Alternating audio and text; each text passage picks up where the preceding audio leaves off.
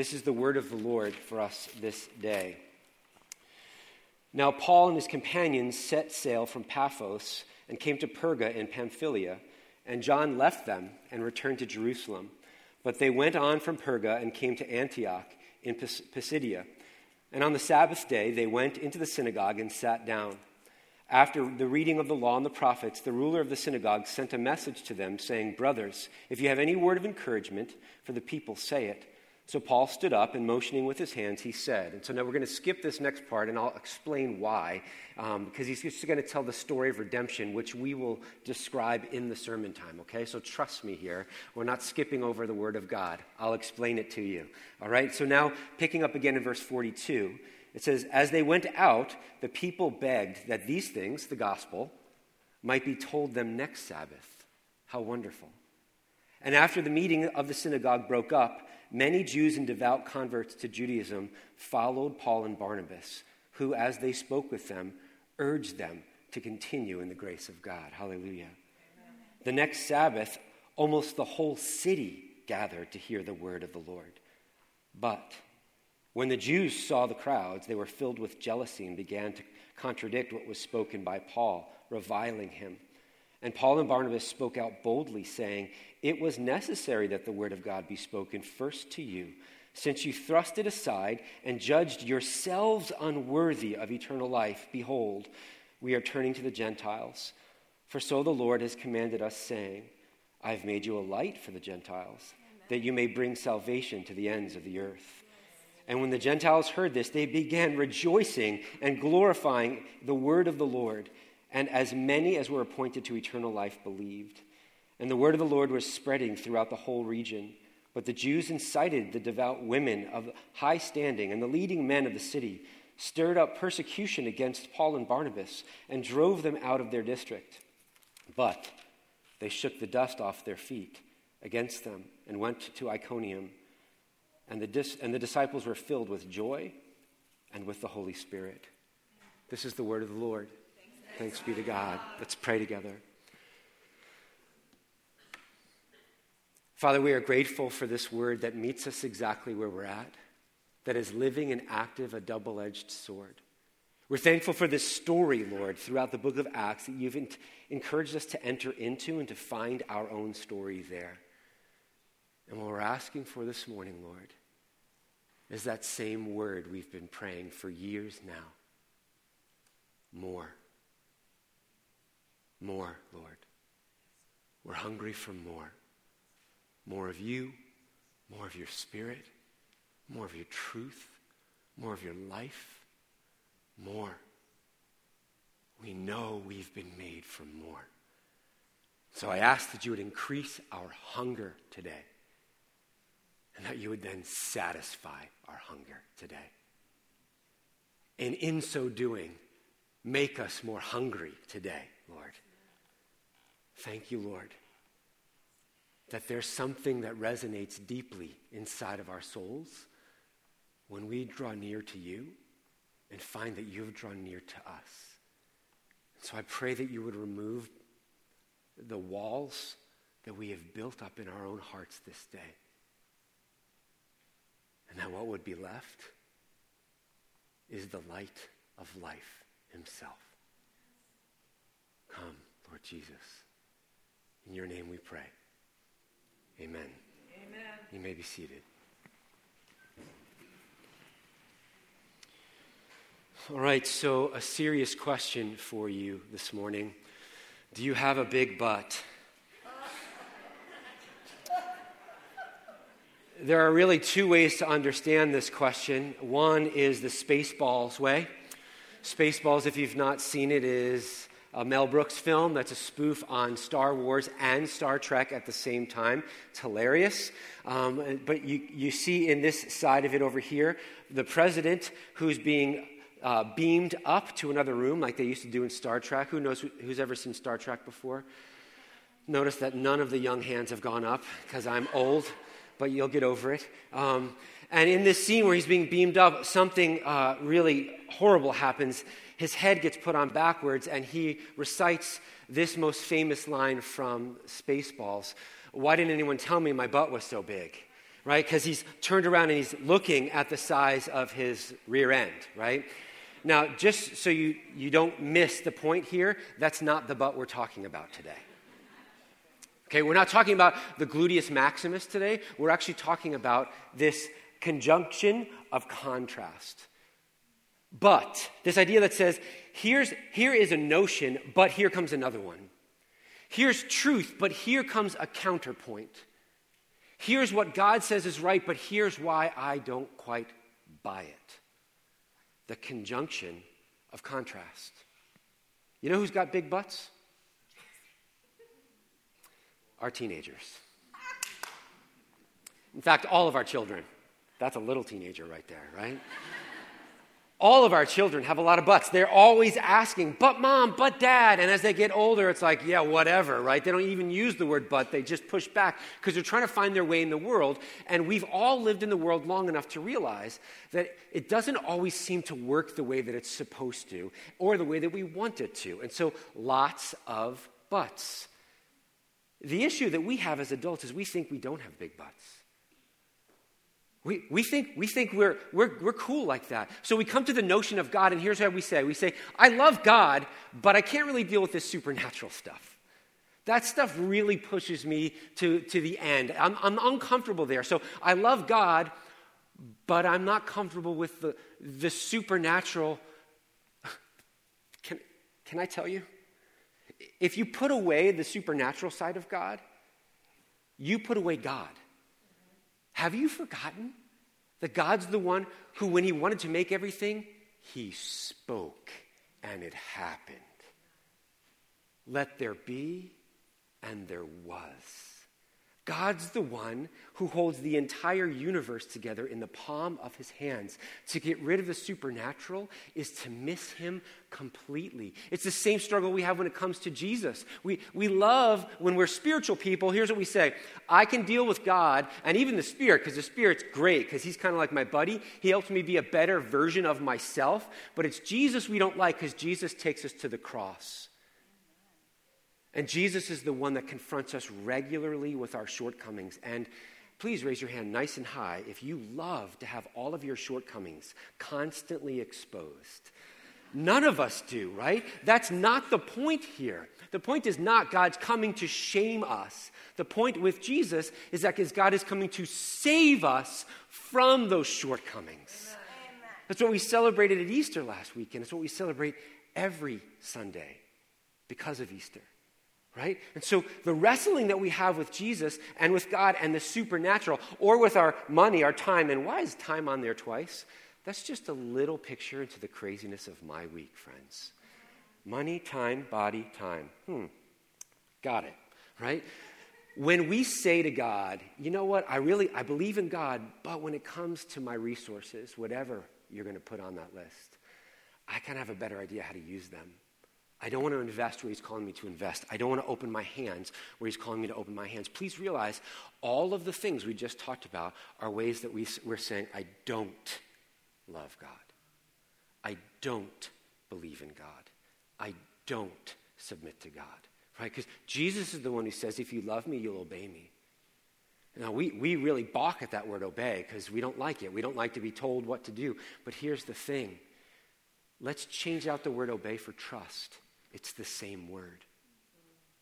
If you love me, you'll trust me. And it'll change the way you live your life. Where are you struggling with that, friends? Where are you struggling to love that guy in your life? That dude, that gal, that person who's really pushed your buttons. And you're like, I love God, but I don't love that person. God's the one who says, you cannot love me and hate your neighbor. Where are you struggling with your butts? Do you have a big butt? And maybe the better question to ask and answer is, do you really want to know? Why didn't anyone tell me my butt was so big? Do you really want to know? Can I encourage you to just say a quick prayer right now? Lord, show me my butt. Help me to see where I'm pushing back against you. And help me to be ready to see you for who you really are. He's going to keep coming back to this notion, friends. But let's let him do this work as this morning we continue through our series in the book of Acts. It's all about the mission of the Spirit. And we're going to look at one theme. Here it is. God's bigger, better, but is the best news there is. God's bigger, better, but one T, not two. God's bigger, better contrast to the reality we thought we had to live in is the best news that there is. So in case you missed it, throughout the passage we just read, it's a constant back and forth. But. It's like ping pong. But. And we're just going to unpack those buts together this morning, okay? So first is but Mark. But Mark, in our passage, John Mark leaves. Why is that significant? Because when you went on a missionary journey with Paul and Barnabas, they were counting on you. They were relying on you. When you traveled in the ancient Near East, you were in danger. It was a struggle to survive to begin with, let alone if you're traveling. You needed everyone on board for the duration of your trip. This will become the reason why Paul and Barnabas actually part ways in a couple of chapters. Because John Mark, who happens to be Barnabas' cousin, decides, it's too much for me, I'm out. But Mark gave in to his fear and his self-protection. Please realize, friends, where we struggle with the but, I love you, God, but, is always going to be seasoned with fear. Fear is going to be what it smells like, what it tastes like, what it feels like. Fear. And what fear drives us to is self-protection. Control. Whether your version of control is running away from it or coming and grabbing it and taking it by the horns, it's going to push us one way or the other. Because we're afraid, we feel like we have to take control. Hold on to that because we're going to come back to it. Even though John Mark left, the next thing in our passage is but God. But God. It doesn't stop Paul and Barnabas. There's a funny little play on words in our passage. You may have missed it. The guys in the synagogue, they read the law and the prophets, and they come to Paul and Barnabas and say, brothers, if you have a word of encouragement, would you give it now? Do you remember what Barnabas means? Son of encouragement. Excuse me, son of encouragement. Do you have a word of encouragement for us this morning? God's funny. God's funny, right? And so, yes, he has a word of encouragement. And then it says, Paul stands up and he explains that passage that we glanced. We didn't read. We just went right over. So let me explain it to you. It's simply this. It's God saying, I made a people and they rebelled. But I chose, in the face of their rebellion, to save through the family of Abraham. But they were enslaved in Egypt. But even though they were enslaved in Egypt, I rescued them through the Exodus and the Passover, which we just celebrated last week. But even though I rescued them, they continued to rebel against me. But even though they rebelled against me, I raised up leaders for them. And every time there was a godly leader, they brought them back to me so that they might know that I am gracious and compassionate, slow to anger, and abounding in steadfast love. So that they can start to get this notion that it's not simply about a leader or following rules. It's about someone who knows God's heart and who's come to save them from the deception of their own. A king who would be after God's heart, like King David, only better. That king would be named Jesus, who would show us the heart of God, not by ruling with an iron fist, not by giving us what our shortcomings deserve, not by shaming us into obedience, but by taking all of that upon himself on a cross that he willingly bore to save the very ones who nailed him to it. That, friends, is the heart of our God for us. There's a reason why it's called good news. Because there's no better news than that. Amen. So this is the story that we glanced over so that we could tell it again. But it goes on. But those in power in the life of Jesus, they were the ones who nailed him to the cross. He tells the rest of that story because they didn't recognize Jesus. And here's why they didn't recognize Jesus. Because they thought they had a better understanding. There's no possible way that they could be wrong in their understanding of who Jesus was supposed to be, who the Messiah was supposed to be. This is the sticking point, not just 2,000 years ago, but today. Please don't miss this. When we have convinced ourselves that we have a better idea of who God should be, rather than responding to the God who is, we are only fooling ourselves and missing out on what God has for us. In fact, we're living into the very narrative that we blame him for, that he doesn't want for us. Let me illustrate that for you really quickly with another cinematic masterpiece called Zoolander. Zoolander is the not-so-true story of a model named Derek Zoolander, who has been the model of the year for many years running, and he's at this the awards ceremony thinking that he's about to win Model of the Year again. And so even though when they announce the winner of Model of the Year, it's not Zoolander, Zoolander still gets up, walks on stage, and begins his acceptance speech in front of everyone and is utterly humiliated. Why? Because they didn't communicate? Because they didn't say that it was someone else? Or because he wasn't listening? Because he had a better understanding of the very truth that had just smacked him in the face? Do you see? The rest of the movie is about him dealing with the shame that he then wore. Not because those who were in charge of the ceremony shamed him, but because he put that coat on himself, because he had a better understanding of the way things should be. Friends, this is our issue with Jesus from start to finish. We have a better understanding. It's I am versus I am.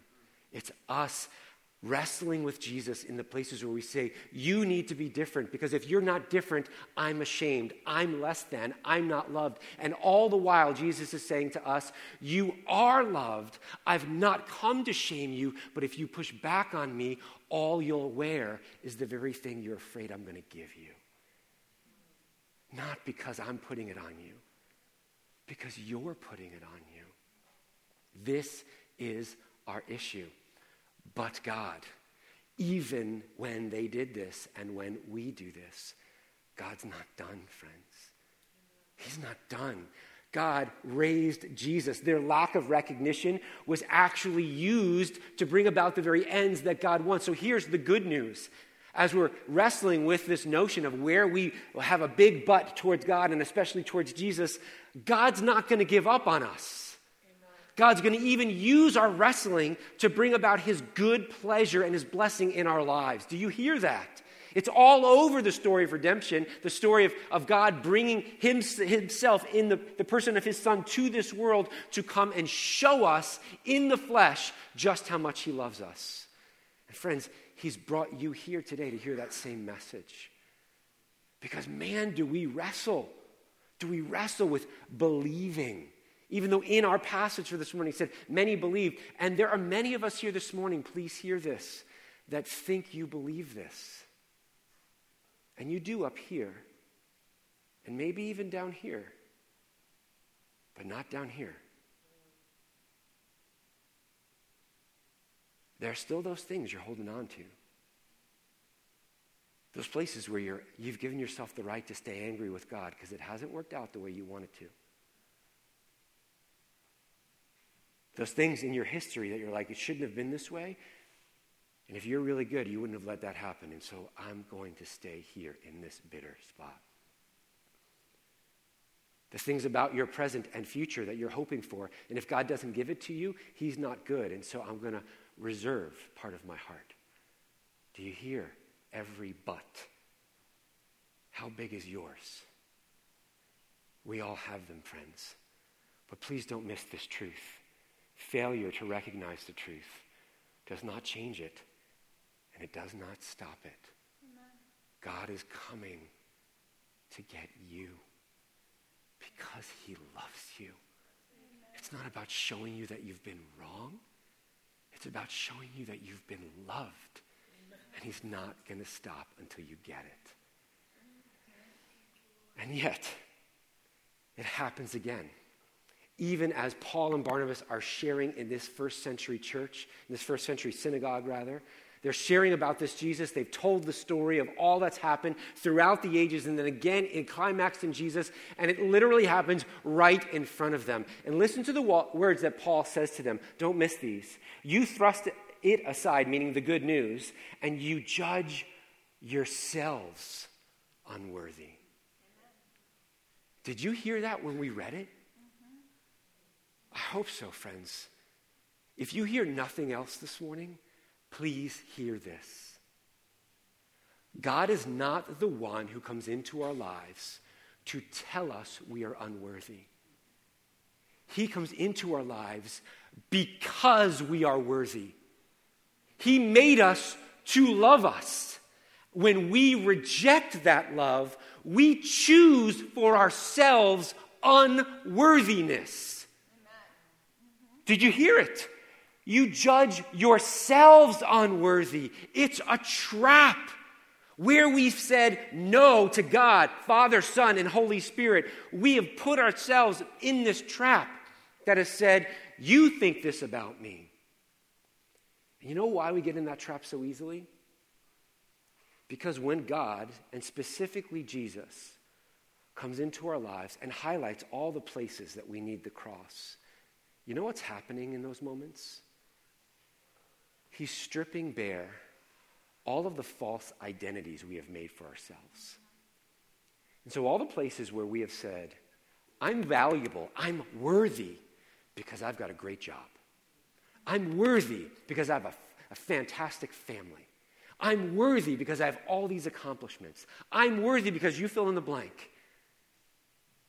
When God comes close and says, none of those things actually matter. You're not worthy because of what you do or what you've accomplished. He wants to bless you, don't get me wrong. But you're worthy because of who you are and whose you are.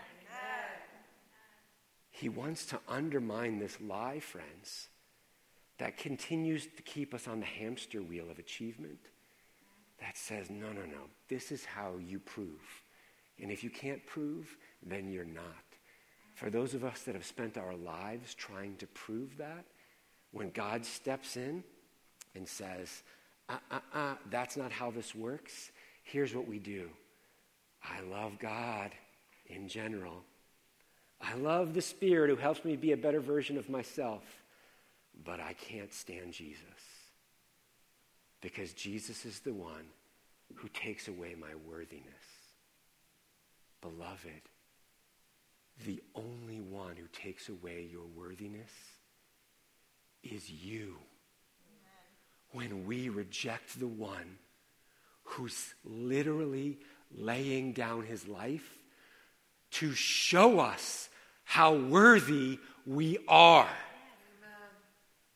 Please don't stay in the trap. Whether it's Jesus in general or those places down here that you've already been thinking about all morning, where you've said, yes, but. It's a trap, friends. It's a trap you don't have to stay in any longer. But God, once again, uses their rebellion. You're seeing why I went with this whole but theme, right? Like, it's not just because I'm corny. It's all throughout our scripture, right? It's all throughout our scripture. But God, again, uses their rebellion. And it says that the Holy Spirit mission continued forth to the next city. And they did something that I don't want you to miss because it absolutely puts an exclamation point on our point this morning. It says that they shook the dust off of their feet and moved on to the next city. What does that mean, and why are they doing that? Matthew chapter 10. Jesus sent out his disciples, and he said this: go, preach the good news, heal the sick, drive out demons. in my name. I'm giving you authority. When you go into any city, here's what I want you to do. I want you to find someone who's worthy. Listen, find someone who's worthy. Here's how you're going to know they're worthy. Go to their house, and if they welcome you in, stay with them and let your peace rest upon them. If they reject you, they have just shown themselves unworthy. Shake the dust off of your feet and walk away.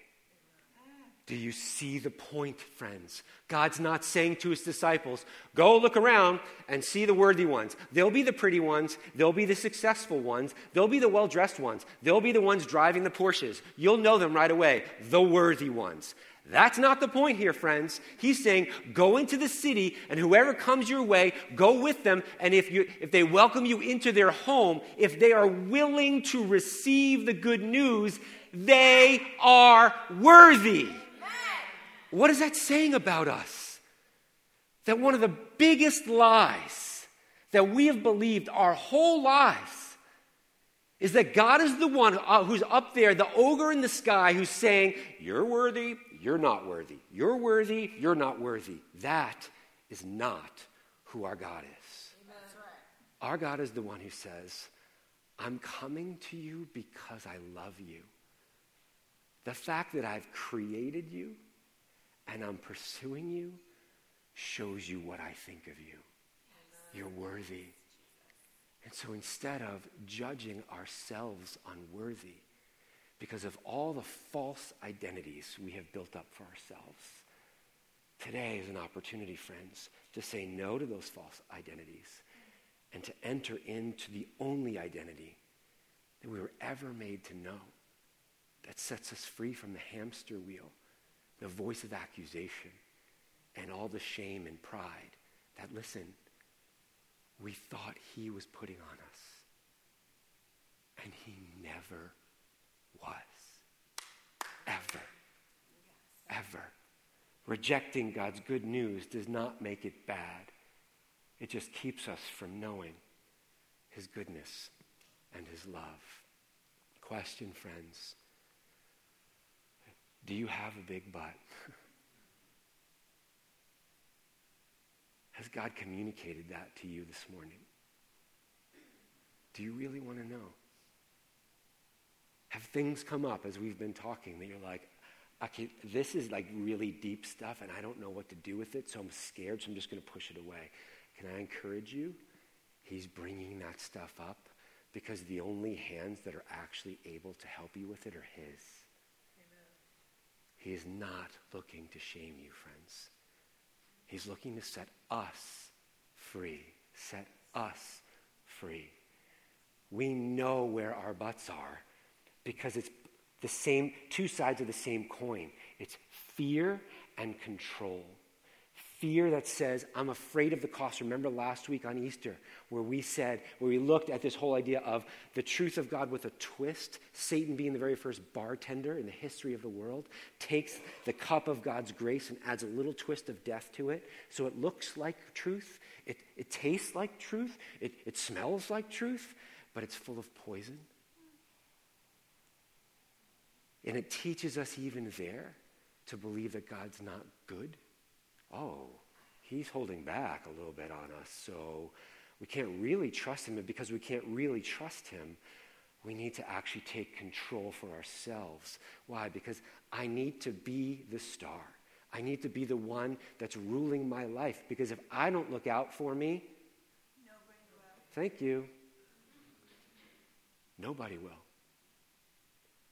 Huge trap for our souls. I don't have to look out for me because someone already has. Amen. You see that cross over there? It's full. Looks like there's flowers on it, right? I love after Easter weekend because all of our sins are nailed to that cross. And you can see the beginning of new life sprouting from that place that was once an instrument of death and is now the source of our very hope in life. It's our Jesus who tells us, friends, that's how worthy you are. You've been bought with a price, the precious blood of Jesus Christ. Listen to God's bigger, better but as Paul wrote it to the church in Ephesus. Here are his words. He says, and you were dead in the trespasses and sins in which you once walked. That's another way of just saying what we just said. We're constantly caught in this cycle of protecting ourselves from God because we're afraid of him, walking in this way of life. But God, being rich in mercy, listen, because of the great love with which he loved us. There's not shame language. That's not accusation language. That's love language. Even when we were dead in our trespasses, made us alive together with Christ. And he goes on to say this. What does that mean for us? Here's what it means. For we are now his masterpiece, created in Christ Jesus for good works, which God prepared beforehand that we should walk in them. Do you see? We used to walk in death, resisting the one who's called us worthy. And now in Christ, he invites us to walk in an entirely new way of life. A masterpiece. The Greek word there is poema. We are his poem. We are his work of art. His delight is in us that we should walk in this new way. The invitation and the question for us this morning is simple. Will we? Will we surrender all the places that we are saying to God, but? I want to, but. I'd like to, but I can't. I have all this evidence as to why you're not trustworthy. This isn't working out. I'm afraid. I can't let go of control. If I don't look out for me, are you willing to let go of your but and to actually receive the worth you were designed to know and share? If you're working really hard to make yourself worthy, then you're simply laboring by your own strength. And you don't even know what's about to happen right now. And now. And now. You're banking on the fact that you're able to breathe, that the air conditioning is going to continue, that the electricity is not going to go off, that you're going to be able to get in your car and drive home, but you have no idea. You're not in control of anything. But the one who is, the one who says every breath that comes out of your mouth, I'm giving you. This is the air we breathe. The one who says that to you is the one who invites you to let him determine your worthiness today. One story and then we're done. You know who's been my big butt this week? George. I said it, George. I know you're watching. You're my big butt. Here's why. For those of you who don't know, George is one of our elders. And he's been in the ICU for the last 2 weeks, fighting for his life. And last week on Easter, we preached about what we've been hearing God say about George and his healing, that this is not the end, that there is more for him. And we have been leaning in, and you all have been so faithful to pray and reach out and encourage, and I cannot thank you enough, because God is hearing our prayers. But I need to tell you that this week was not an easy one. There were a lot of setbacks. A lot of moments where our hearts were rattled. And a lot of angry prayer times for me, where I was saying, Lord, you said you were going to heal George. This does not look like it to me. Why is he struggling so much? Why is it 1 step forward and 2 steps back? You're good, but. You're faithful, but. You're going to be true to your word, but.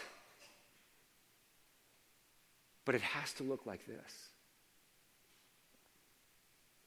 It has to be a way where there's not so much suffering.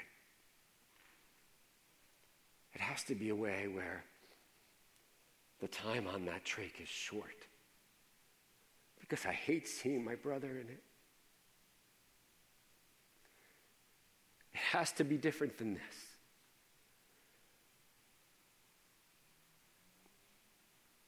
And again and again and again, what I've heard from God is, I am good. I am faithful. And you must surrender your George to me. The only hands that can heal him. The faithful one who will walk him down this path and give him the strength that he needs. And the one who will bring him back to that chair where he will worship the King once again in our midst. I still believe. Don't give up hope, friends. But the road does not look as nice as we had hoped, as easy as we want. But he's still on the road. He's still taking steps. And our God reigns. Amen. Our God reigns. Can I tell you, Thursday night, I was on a late Zoom call with a bunch of pastors that I'm in the doctoral program with, and one of them lives in Singapore. So it was morning for him and night for us. 9:30 at night, Zoom call. And as we're at the end of the Zoom call, and I'm so tired. I'm like, Lord, why am I on this call? Like, I need to go to bed. And my buddy Kay says to me, Pastor Kay says, bros, before we get off this Zoom call, I want to share with you a word of encouragement that the Lord has put on my heart. There's a passage of scripture, a verse, that he has continued to have me pray through as I've been wrestling with stuff here in Singapore. You might know it. It's from Isaiah chapter 40. But those who hope in the Lord will renew their strength. They will soar on wings like eagles. They will run and not grow weary. They will walk and not faint. It's the passage we talked about last Sunday. It's the very verse we've been praying over George and for George. Do you think that was by mistake? No, it was God. It's God communicating to us again and again and again his goodness, his faithfulness, and his plan. Let's walk in it, friends. Where has God been challenging you this week with your big but? It is so heavy to carry around that weight. He wants you to put it down today so that you can experience him carrying you. It is a very different reality when he's the star, the captain, the champion, the savior, the king. Let's pray.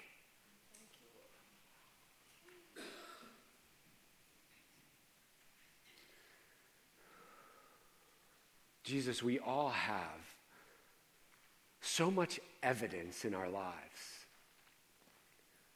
that we think convinces us that you're not good and that we're not worthy. And I pray that today, Lord God, you would set us free from those lies. That today, Lord, you would come close to those places that hurt the most, and in your tender care for us, you would bring healing. You would bring freedom and deliverance. You would bring shalom, shalom, perfect peace. For too long and in too many areas, Lord, we have tried to take your place and told ourselves we're not doing that. No, that's not what I'm doing. I trust the Lord, and it's a lie.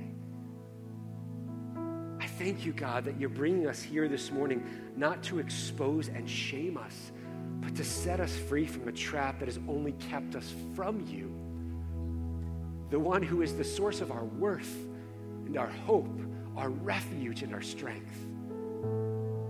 Thank you, Jesus, for showing us that at the cross, for pursuing us, for chasing us down, for being the good shepherd who leaves the 99 and comes after the one, and you won't stop until you find us, until you go all the way down to the bottom of our hearts in those places that we think no one sees, and you do.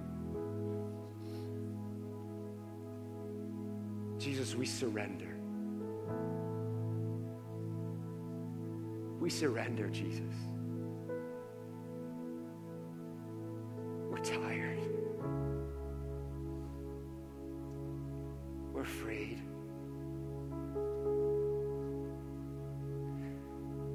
We're sad.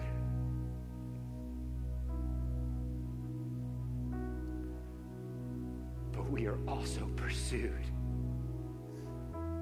and loved and worthy and secure and yours. And we praise your name.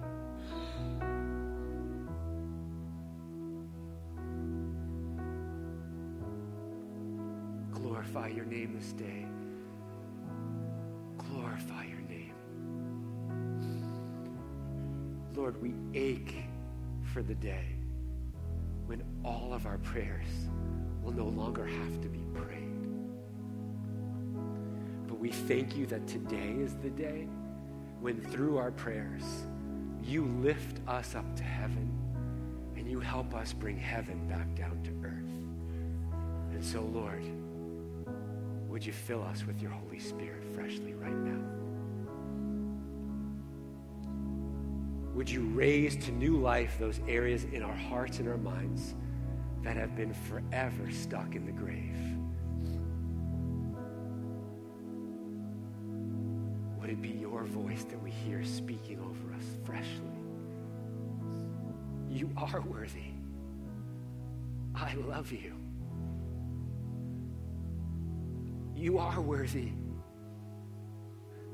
I love you. And would this day, Lord, be the start of something new in our lives?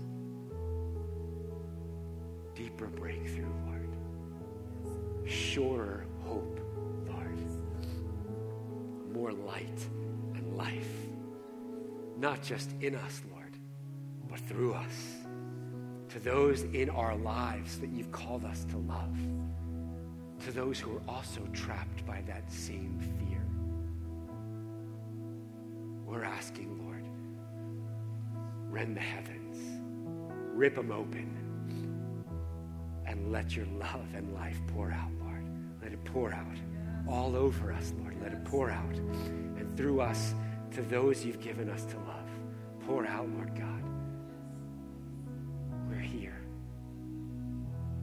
Bring heaven.